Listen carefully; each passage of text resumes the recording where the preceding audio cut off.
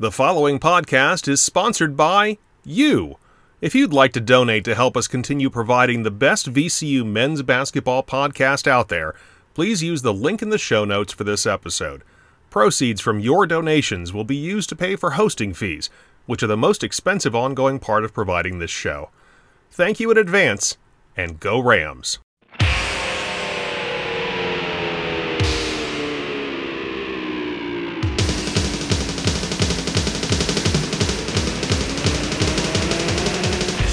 Welcome to Rams Rewind, a podcast that looks back at all of the action from VCU men's basketball. In this special off-season edition, host George Templeton reviews what's been happening since the last time the Rams hit the court. And now, here's George. Welcome and thank you for listening to Rams Rewind. We are back.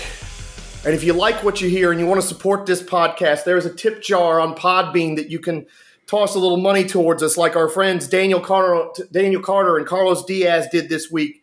And we thank you for the support, and we thank you for listening and backing us up like this, because we love doing this podcast. It's a lot of fun for myself and the producer. And we're almost there. The season is almost here. We've just had Media Day. And coming on to talk about the state of the A-10 and a look at where VCU resides and what's going to happen in this conference is Matt Graber from the outstanding 3-Bid League podcast, sort of the flagship podcast of this conference, at least in my opinion. And he's joining us. And Matt, it's great to have you. Thank you for being here. Yeah, thank you for having me, George. That's quite an honor. I don't know if I'd say we're the flagship podcast, because there's a lot of great A-10 podcasts, including yours, but always fun to be on talking some A-10 basketball. Yes, it is. And It's been a long wait for this season to get here, and it's almost here. As we record today, it's 10 days until our preseason game against Shippensburg. When's Dayton's exhibition preseason game, and who are they playing? Yeah, they're going to be playing on, I think it's 2 Saturdays from now, against Capital, so a local school from Columbus. Actually, I believe they're still coached by a University of Dayton alum, Damon Goodwin, who was teammates with Anthony Grant back in the day. So fun little rivalry there, and hopefully, for Dayton, their season gets off to a little better start than what happened last year. Yeah, but it turned around real quick. But we will leave that, because we have a lot that we'll spend a lot of time on Dayton in the top of the conference. What we're going to start here with is, of course, how the media voted, the preseason poll. Dayton, the overwhelming choice to finish first out of 29 first place votes. They got 22. St. Louis was second with the other 7. Then VCU, the new member Loyola of Chicago, George Mason, which was probably the biggest surprise to me, at 5, Davidson at 6, Richmond at 7, UMass at 8th, Rhode Island 9th, St. Bonaventure 10th, Fordham 11th, George Washington 12th, St. Joseph's 13th, LaSalle 14th, and last at 15th, Duquesne. We're going to start with the bottom half, and there's one huge overriding story with the bottom half of this conference, at least as predicted, and that is the influx of coaching talent. Frank Martin at UMass, Archie Miller at Rhode Island. Those are your 8th and 9th place teams. Jim Larenega's longtime number one assistant, Chris Caputo at George Washington, and of course the evergreen Fran Dunphy at LaSalle. How excited do you think the conference is and everybody is about seeing these kind of coaches coming in the league? Because to me, it speaks of how well this league is going and the great direction it's going in. Yeah, I think it's a really exciting time. And in recent years, we've seen UMass and Rhode Island, 2 teams that have historically had success in the A-10, have both kind of fallen on harder times the last couple of seasons. And for them to bring in 2 huge name coaches that have spent time in the Power 5. In the case of Archie Miller at Rhode Island, we've seen him have great success in the A-10 already. So I think that's really exciting. And then even for LaSalle, I know Fran Dunphy, maybe people didn't expect him to get back into college coaching, but he's a Big 5 Philadelphia legend, and he took Penn and Temple to so many tournaments over the years. So overall, I think this has to be great for the conference, and definitely makes our jobs a little bit harder over the offseason, figuring out what to make of everything, just with a total of 7 new coaches across the league. A lot of change going on. Yes, and again, the reason this league I feel like is in great shape is that I think the bottom is going to get a lot better and the middle is going to get a lot better because the middle looks pretty tough.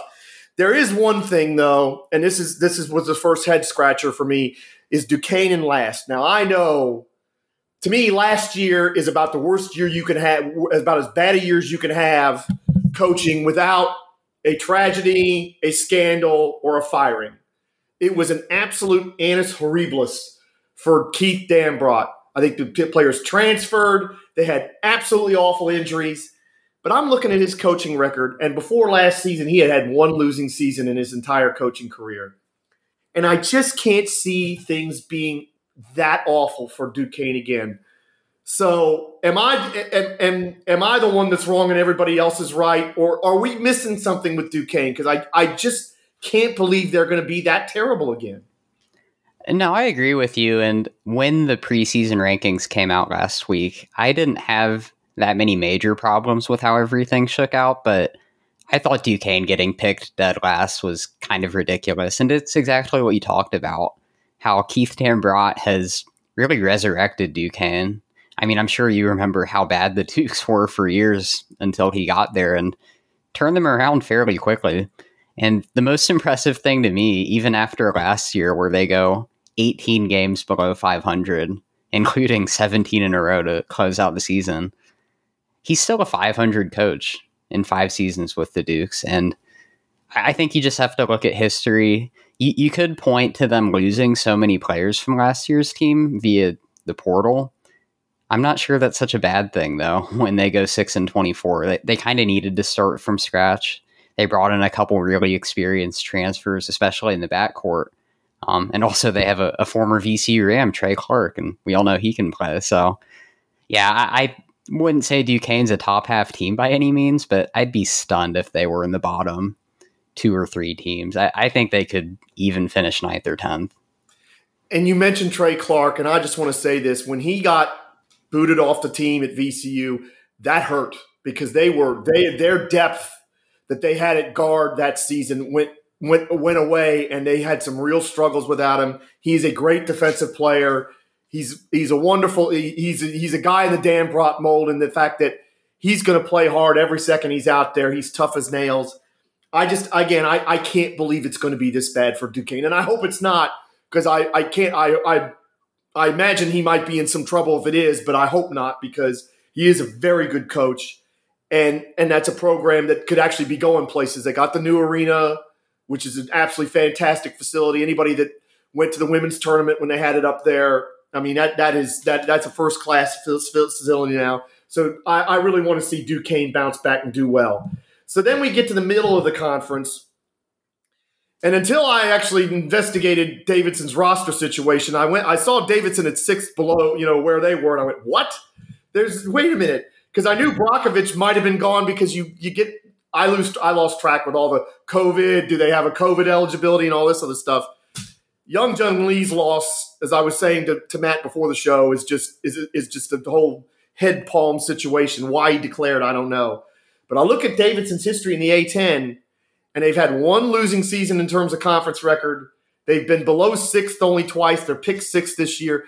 Even with Bob McKillop gone and the players that they've lost, I'm a little bit worried that we might be caught underestimating Dayton again. And when we've done that, Dayton's surprised us all. Yeah, no, I agree with you. And on paper, the roster doesn't look all that great. They lose the 2 all-conference players you mentioned, and then also Michael Jones at guard. So a lot of holes to fill on the team, but I still feel like you have to look at Davidson's history. They've never had a bad year in the A10. You're right about that. And they still bring back a Player of the Year candidate, Foster Loyer, one of the best point guards in the A10. And then a guy that my co-host Tyler and I both think is a huge breakout candidate is Sam Menenga, who should, I think, take over a lot of Bradkovich's production in the post. And we saw him with a couple really nice games in the A10 tournament toward the end of the year. So I think Davidson's probably going to be fine. I think the biggest question is how well Matt McKillop steps in as the new head coach, but he's been with the Davidson program his whole life. He's been an assistant coach for, I think, about 15 years. So I think in terms of all the coaching transitions we're going to see this year, that could be one of the smoothest ones. Sam Mananga, not very many VCU fans the favorite Davidson player. There have been some real battles with him and some certain things, and I can probably remember yelling a few profane things at the television when he's done stuff in the games that I didn't like in particular. But, we'll leave that aside. If you're right and he can take over what Brockovich did, they're going to be a lot tougher. George Mason at 5 was an eye-popper for me. I mean, they were way better than I thought they would be under Kim English to start last year. But wow, I mean, when you look at that, you're sitting there saying, well, they're the bolter. They're the horse that's rising fast and could be a real problem. Is George Mason ready to be that good, ready to contend for a top 4 spot and a bye? I think they really could be. And they kind of have one of the same big problems as last year where we need to figure out who's going to step up and be their starting point guard. But they have one of the best players in the conference, Josh Oduro, who just exploded last year. And around him, there's such an experienced team with Victor Bailey Jr. coming in from Tennessee. They return Davon Cooper and Ticket Gaines. So they're going to be starting a lot of seniors. I mean, really up there with Richmond and St. Bonaventure, like the types of experience that they had last year. That's what George Mason's going to be like now. The problem, though, is just last year they really didn't get a lot of production out of the point guard spot. They lose Xavier Johnson. So looking at the roster, it's really going to either come down to a freshman, Devin Dinkins, or it could be Saquon Singleton coming over from New Mexico, who has a lot of tools, and at 6'6", he could give them a ton of length at that position. It's just kind of hard to say, though, because New Mexico has been pretty bad the last couple of years while he was there. And in this league, with some of the point guards that are in this league, you can't be short at that spot because you've got Yuri Collins, Ace Baldwin, Foster Loyer. You've got so many good point guards in this league. If you're talent deficient there, you're gonna get wore out at that position. I don't think there's any question about it. So that brings us to the team in 4th, the new kid on the block. Don't know. I'd love to know what your reaction was when you heard Loyola Chicago was coming to this conference, because I was surprised, and I'm a little sad because I've loved the Missouri Valley for a long time, and it's been, I don't want to say decimated, but it's been changed. It's been altered fundamentally by the exits that they've had. But wow, to have a program like that in this conference with all the other programs we've got, that's amazing.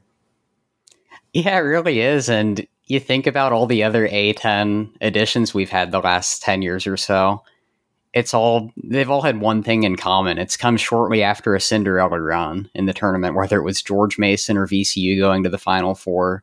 Davidson made an Elite 8 run with Steph Curry, and even Butler, if you remember them being in the A10 for a year. That came on the heels of their back-to-back Final Four appearances. So I think it's great for the conference. I feel like over the last 5 or 6 years, Loyola has shown that they can be a mid-major basketball power. And personally, I'm a little bit biased as a Midwestern Atlantic 10 fan, but I think it's great to add a team from Chicago into the mix too. So we'll see what happens this year. I was not really sure what to expect, where they would get picked, and ended up being 4th place.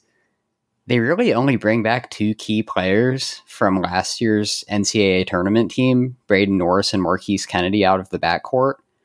And otherwise, they're pretty much just filling in their holes with transfers, which it seems like they did a good job. They brought in 4 or 5 experienced guys that should help them continue to be a top half team, but I think it is going to look a lot different than what we saw out of Loyola last season. In this age of conference movement, and I would go further and call it conference anarchy, I look at Loyola as somebody that shores up the Midwestern schools to maybe say, okay, you don't leave us because, we're making the efforts. We want you here. We don't want you out on an island where you think, oh, I might be better off somewhere else. There's all sorts of advantages to having Loyola Chicago in the league, but to me, that's the biggest one. Yeah, no, I think so. And I mean, especially for St. Louis they're about a 6-hour drive from Dayton, and that's the closest school for them. So definitely helps the Billikens out. And I mean, these days too, you look at all the other conferences that have been changing. I don't even know how much of a factor geography is anymore. Like, you look at what the Big 12 is about to be doing, in the next couple of years. But no, I think it definitely helps the A10 expand its footprint. But it's more, to me, it's more about keeping those schools because let's face it, when we've whenever I've heard about Big East expansion, two schools' names always come up: Dayton and St. Louis. Yeah, we'll see. I mean, I think the Big East had their media day earlier this week, and they talked about potentially expanding in the next couple of years. I think once their TV deal gets renewed or runs out with Fox. So I don't know. I think Dayton, the whole Dayton Xavier thing, it seems unlikely the Flyers would ever go. St. Louis, I could see, especially if they have a lot of success the next 2 years. But the Big East is kind of in a position where they can be selective, I think, with who they ever decide to take if they expand. All right, so that brings us to the top three. VCU was picked third. I was a little surprised by that. Not a lot, but a little. St. Louis second, Dayton first. Let me start with Dayton, the school that you graduated from and cheer for. I can't wait to see them this year. They are a preseason top 25 team, which is actually usually a bit of a curse on the A10. And as I warned, and before you all jumped down my throat for being mean to our guest, I warned them I was going to bring this up. The year Dayton was going to be a number one seed, and then COVID screwed the world. Dayton was not a preseason top 25 team. They were not the preseason number one team in the A10. My memory was they were about fifth or sixth. It might have been a little bit higher. We've seen a lot of A10 teams struggle with being that preseason ranking. I think this team's so much better equipped than those. I think the coach is so experienced and so very good that he can handle it. It must be, the campus must be buzzing about this team and must just be like, God, it can't get here soon enough, November 11th. Yeah, no, it's been an exciting offseason for Dayton fans, and I think it's also frustrating coming off a year where the Flyers were the first team out of the field, and really you look at it, it was so avoidable. If Dayton just took care of business in one of their 3 consecutive bye game losses early in the season, and then also dropping a crucial road game at LaSalle, which has been a house of horrors for a lot of A10 schools over the years. But to see how close the Flyers came last year and bringing back, I know it's the most minutes in the A10. It could be up there among the most minutes returning in the country. You would think with having so many guys with the potential to make freshman to sophomore year leaps, the potential seems sky high. The question is just consistency, which Dayton didn't have last year. Can they put together a full season and avoid those landmines? DaRon Holmes, I looked on the list and they actually didn't list a preseason player of the year. If there was one, it would, my opinion, it would be him, and it wouldn't even be close. Can DaRon Holmes be? This is going to sound crazy. Can DaRon Holmes be an All-American this year? Because I believe that he can. I think there's a chance. I don't think that's crazy to say, and it sounds stupid for me to come on here and make Obi Toppin comparisons to DaRon Holmes, but the way they both run the floor, I mean, they have some similarities in their game. Now, I will say a couple differences. Obi Toppin was a way better shooter and just a way better well-rounded offensive player than Holmes. But I will say, I think right now DaRon Holmes is the best defensive player in the conference, or at least the best defensive center. And that's something that Obi Toppin never really had as one of the best shot blockers in the conference. So some differences there, but I think overall we know DaRon is going to be excellent on the defensive end. If he can become an even bigger threat offensively, where he was already an efficient player, but now maybe seeing higher usage going into his sophomore year, I think he does have a really high ceiling going into the season. I would imagine the other big men are going to be excited to face him, knowing what a big time talent he is. But at the same time, it's kind of frightening because you don't want to end up on a poster. And DaRon Holmes is going to put a few people on a poster. The other guy on Dayton I want to talk about he got some acknowledgement in the preseason all conference teams, but I'm not sure it was as big a story as it should have been. But Toumani Camara, to me, he was the most improved player from the start of the season to the end of the season. last year, and I just love that kid's game. Just tell the folks that are listening about him, what kind of player he is and what kind of player he's turning into. Yeah, no, I think that's right, that he was one of the most improved players throughout that last season. And I can say from Dayton's perspective, there were sky-high expectations on him last November, coming over from Georgia, where he was a double-digit-a-game scorer. We all thought he would immediately come in and be the best player on the court, and that didn't really happen. It took him some time. He had a lot of turnover problems early in the year, shot the ball very poorly, but I think by the time we got to conference play last year, both like him and Anthony Grant figured out a way to have two effective post players at the same time. And we saw Kamara and Holmes work really well together on the court for Dayton. It created a tremendous front line on defense, where two outstanding rebounders, two great shot blockers, and that's what really elevated Dayton's defense, where they kind of struggled the first half of the season before turning it around and being up there with VCU as one of the better defensive teams. So I think that's kind of just the key for Kamara. He doesn't need to be the superstar on offense, where I think that created a lot of his turnover problems early, and he just had the ball in his hands too much around the perimeter. Now that Dayton's found him in better spots and has him in the correct role where he can still get some open threes, but mainly get the ball closer to the hoop, I think he has figured out how to make those situations work and just be a more efficient player and more disciplined. You bring that up, and I think about VCU's game at Dayton to start the conference year, and it was a mess from him. I mean, he took some bad shots in that game. He had a bunch of turnovers, and everything that you're talking about as I flash back to that. And he's not the same player now. He's so much better. He's somebody else that I enjoyed watching play later in the year when I would watch Dayton, and I'm looking forward to seeing what he can do this year because I did not realize that there were such big raps on him coming to Dayton, and my expectations for him are high as well. Now, St. Louis is very interesting because your typical Travis Ford team has a lot of big, tough brutes up front, and they just bludgeon you on the boards and bust your head and run you over. But this team is centered around a pretty darn good backcourt. Yuri Collins and Gibson Jimerson. I think of Gibson Jimerson draining all those threes in that game at St. Louis to sink VCU's hopes of a conference championship, and shivers go down my spine. It's so strange for a Travis Ford team to be so guard centric, but this one is. They were picked second. I think they're going to be an NCAA tournament team, and I think they could be one that could even win a few games. How do you view St. Louis?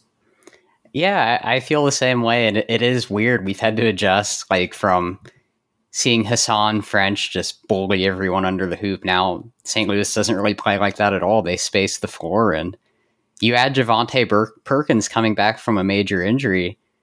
Just the idea of having him and Gibson Jimerson on each wing shooting a ton of threes, that's frightening. And I think St. Louis is going to be the best offensive team in the conference this year. Just having Yuri Collins, one of the best point guards in the country, and probably in line to lead the nation in assists once again.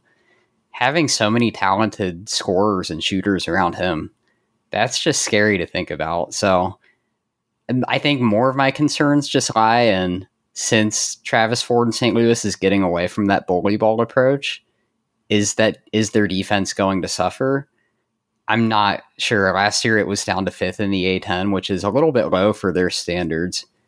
But I'm also just not sure how much it's going to matter if they're scoring 80 to 85 points a night.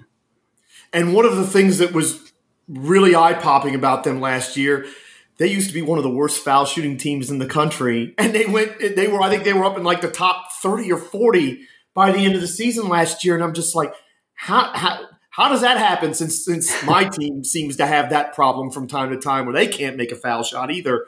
That the turnaround in them, it's of all the people, Travis Ford's the last person on earth that I thought would have a team like that. Yeah, no, that's a good point. I think isn't he one of the all-time NCAA best shooters or something from his days at Kentucky? So yes, I guess he finally taught his teams how to shoot free throws, but seriously, I mean, I think a lot of that, he just did a great job developing his offensive players, and specifically Yuri Collins took a huge jump where his freshman and sophomore years, he was a pretty terrible shooter, both from three and the free throw line. He got much better. And then Gibson Jimerson, who was pretty much just a 3-point sniper his first 2 years, really, I think, improved his all-around game. And he started scoring more at the rim, drawing fouls. And that's a big reason we saw his points per game shoot up compared to the last couple seasons. So that brings me to VCU. That is the team that we follow here on Rams Rewind. The episode before you, we had the guy that covers them for the Richmond Times-Dispatch on. We were talking about their roster. I'm cautiously optimistic because these newcomers, both transfers and recruited freshmen coming in, are very talented. But I am worried about the integration of them, and maybe in one sense, the fact that their non-conference schedule on paper does not look nearly as fearsome as last year, maybe that'll help. But it's tough. I mean, you've got to get these guys integrated quick because they start with LaSalle in conference play, and you think, okay, that's a win, and then they have a pretty tough stretch, which I think includes a Dayton matchup, maybe in Dayton. I think inside the first 4 or 5 games of the conference. So I'm a little concerned about that, about trying to reintegrate all these players and trying to make up for the lost production with Hassan Ward leaving us and Keyshawn Curry leaving us. And defensively, I mean, again, those were 2 of the rocks of our really, really good defense. And that's still our calling card as a program. We're not a great offensive team, at least not yet. Hopefully this year that changes. Yeah, no, I think so. And I can say from an outsider's perspective, as someone who's not following VCU quite as closely, I view them kind of in a similar lens to Davidson, who we already talked about, as a team that you can just trust to be good pretty much every year. And really the only terrible season VCU's had in recent memory was the first year of Mike Rhodes, where he inherited a pretty rough roster, had a lot of rebuilding going on, but ever since then, especially on the defensive end, VCU's always been solid. And I can just say my expectation is, even though they do have a lot of shoes to fill, like you mentioned, VCU just always does such a great job recruiting athletes that can buy into the defensive system. And I look at guys like Alfonso Billups at 6'7", he looks really quick, or Toby Lawal, who apparently has a 46-inch vertical or something insane like that. I just have confidence that Mike Rhodes and his staff is going to be able to teach these guys how to play VCU's brand of defense. And then, like you said, the offense, that might take a little bit more time. And hopefully for the Rams, by the time we get into conference play, they're humming a little bit better on that end. There's 2 interesting possibilities with them. One of them, and I'd love your thoughts on this, is that we might see a little bit more of the old style Havoc. That the kind of players that they've recruited might mean we might see a lot more trapping and pressing and those kinds of things. Now, that's a tough thing in a league going up against some really good guards like we're going up against, including, Malachi Smith at Dayton. But, that is one thing about it. I think we're going to see a return to the Army approach, a lot of players playing, wearing teams down. I think that could be very exciting. I think it could be a very exciting thing for other people in the league to watch. And I think it's, VCU, that's one of their brands that maybe they've lost. They need to get back. And the other thing is David Shriver, 3-point shooting. This team wasn't a good 3-point shooting team when they took a lot of volume. It was only when they got selective that they actually shot the ball decently, which they did in conference play for the most part. So those are the 2 things that, for me, could potentially be big stories with VCU. How do you reckon that in terms of these matchups in this conference and how this conference shakes out if those 2 things end up being the case? Yeah, no, I think those are some good points. And I think specifically with the old school Havoc approach, I think if there's one team that can get away with that, it is VCU, just because, I talked about this with Tyler on our podcast recently, but every team and every fan always goes into the season thinking their roster is super deep and they have 11 or 12 guys that can play. Usually that never works out and teams kind of cut down to 7 or 8 once you get into conference play. But I feel like VCU is one of the exceptions where we always see them running a deep rotation. And with the transfers and freshmen they brought in this year, with the length they have all over the court, I feel like that would be a good approach for them to really focus on wearing down other teams, going deep into the bench. And then as for the 3-point shooting, that's definitely going to be critical. And personally, I think Vince Williams, what he did last season was pretty remarkable, elevating VCU's offense, and not just as a 3-point shooter, but all around the court. He just had a great season. So I do think Shriver could potentially be an under the radar transfer. I mean, somebody on this team is going to need to make some threes, and whether it's him or, I'm really high on Jaden Nunn too. Jameer Watkins coming back, maybe he can get his 3-point percentage up from his freshman year. It seems like there's a lot of guys that could potentially replace some of Williams' production. We just don't really know who it's going to be yet, and somebody's going to have to step up in a big way and break out. All right, we'll finish off on this, and it is the central question for this league. Your pod, of course, is called 3-Bid League because that's kind of the goal for the A10 every year.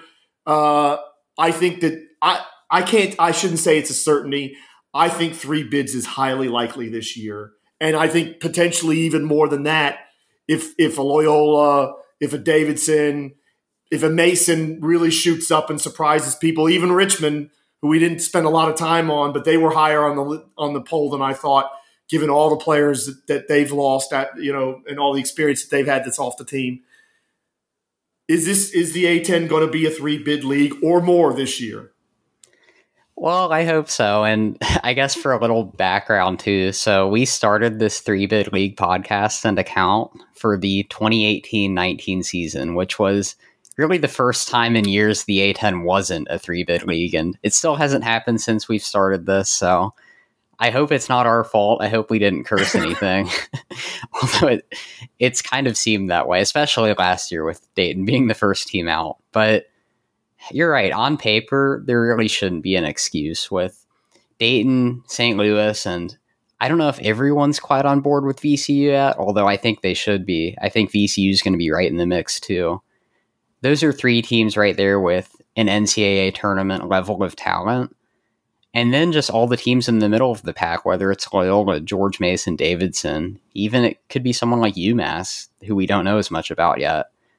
There's just so much breakout potential. So 3 bids seems like it should definitely be the expectation. I'm a little hesitant to say that it's likely, and it's definitely not a certainty because nothing really is in this conference, but it should definitely be the expectation, and maybe it can even be more than that. We saw the Mountain West get 4 teams in last year, so that's not out of the realm of possibility.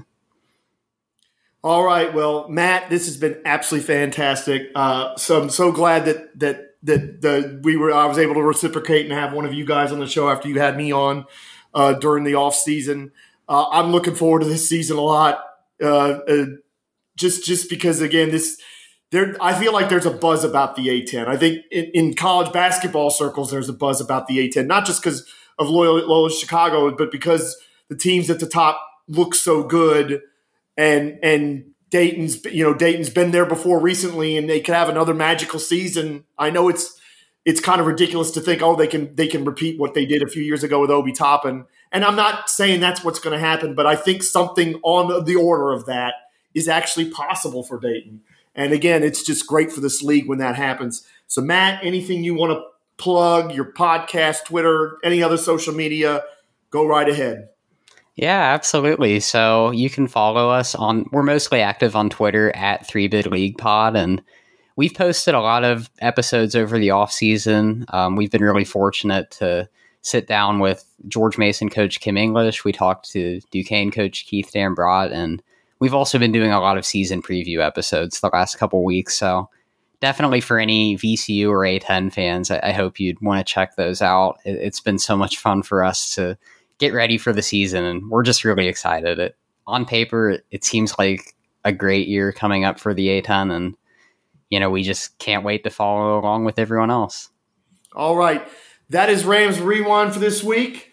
We'll see if we're going to have another episode before the season starts November 11th. I'm not sure about that yet, but I want to thank everybody for listening. And once again, if you want to send us a little money, for the podcast. There is a tip jar on Podbean. We really appreciate it when you do. Thank you all for listening. Have a wonderful week, day, night, wherever you are. And until next time. To submit a question for George to answer in an upcoming episode or to inquire about sponsorship opportunities for this podcast, please email ramsrewind@gmail.com. Thanks for listening to this episode of Rams Rewind.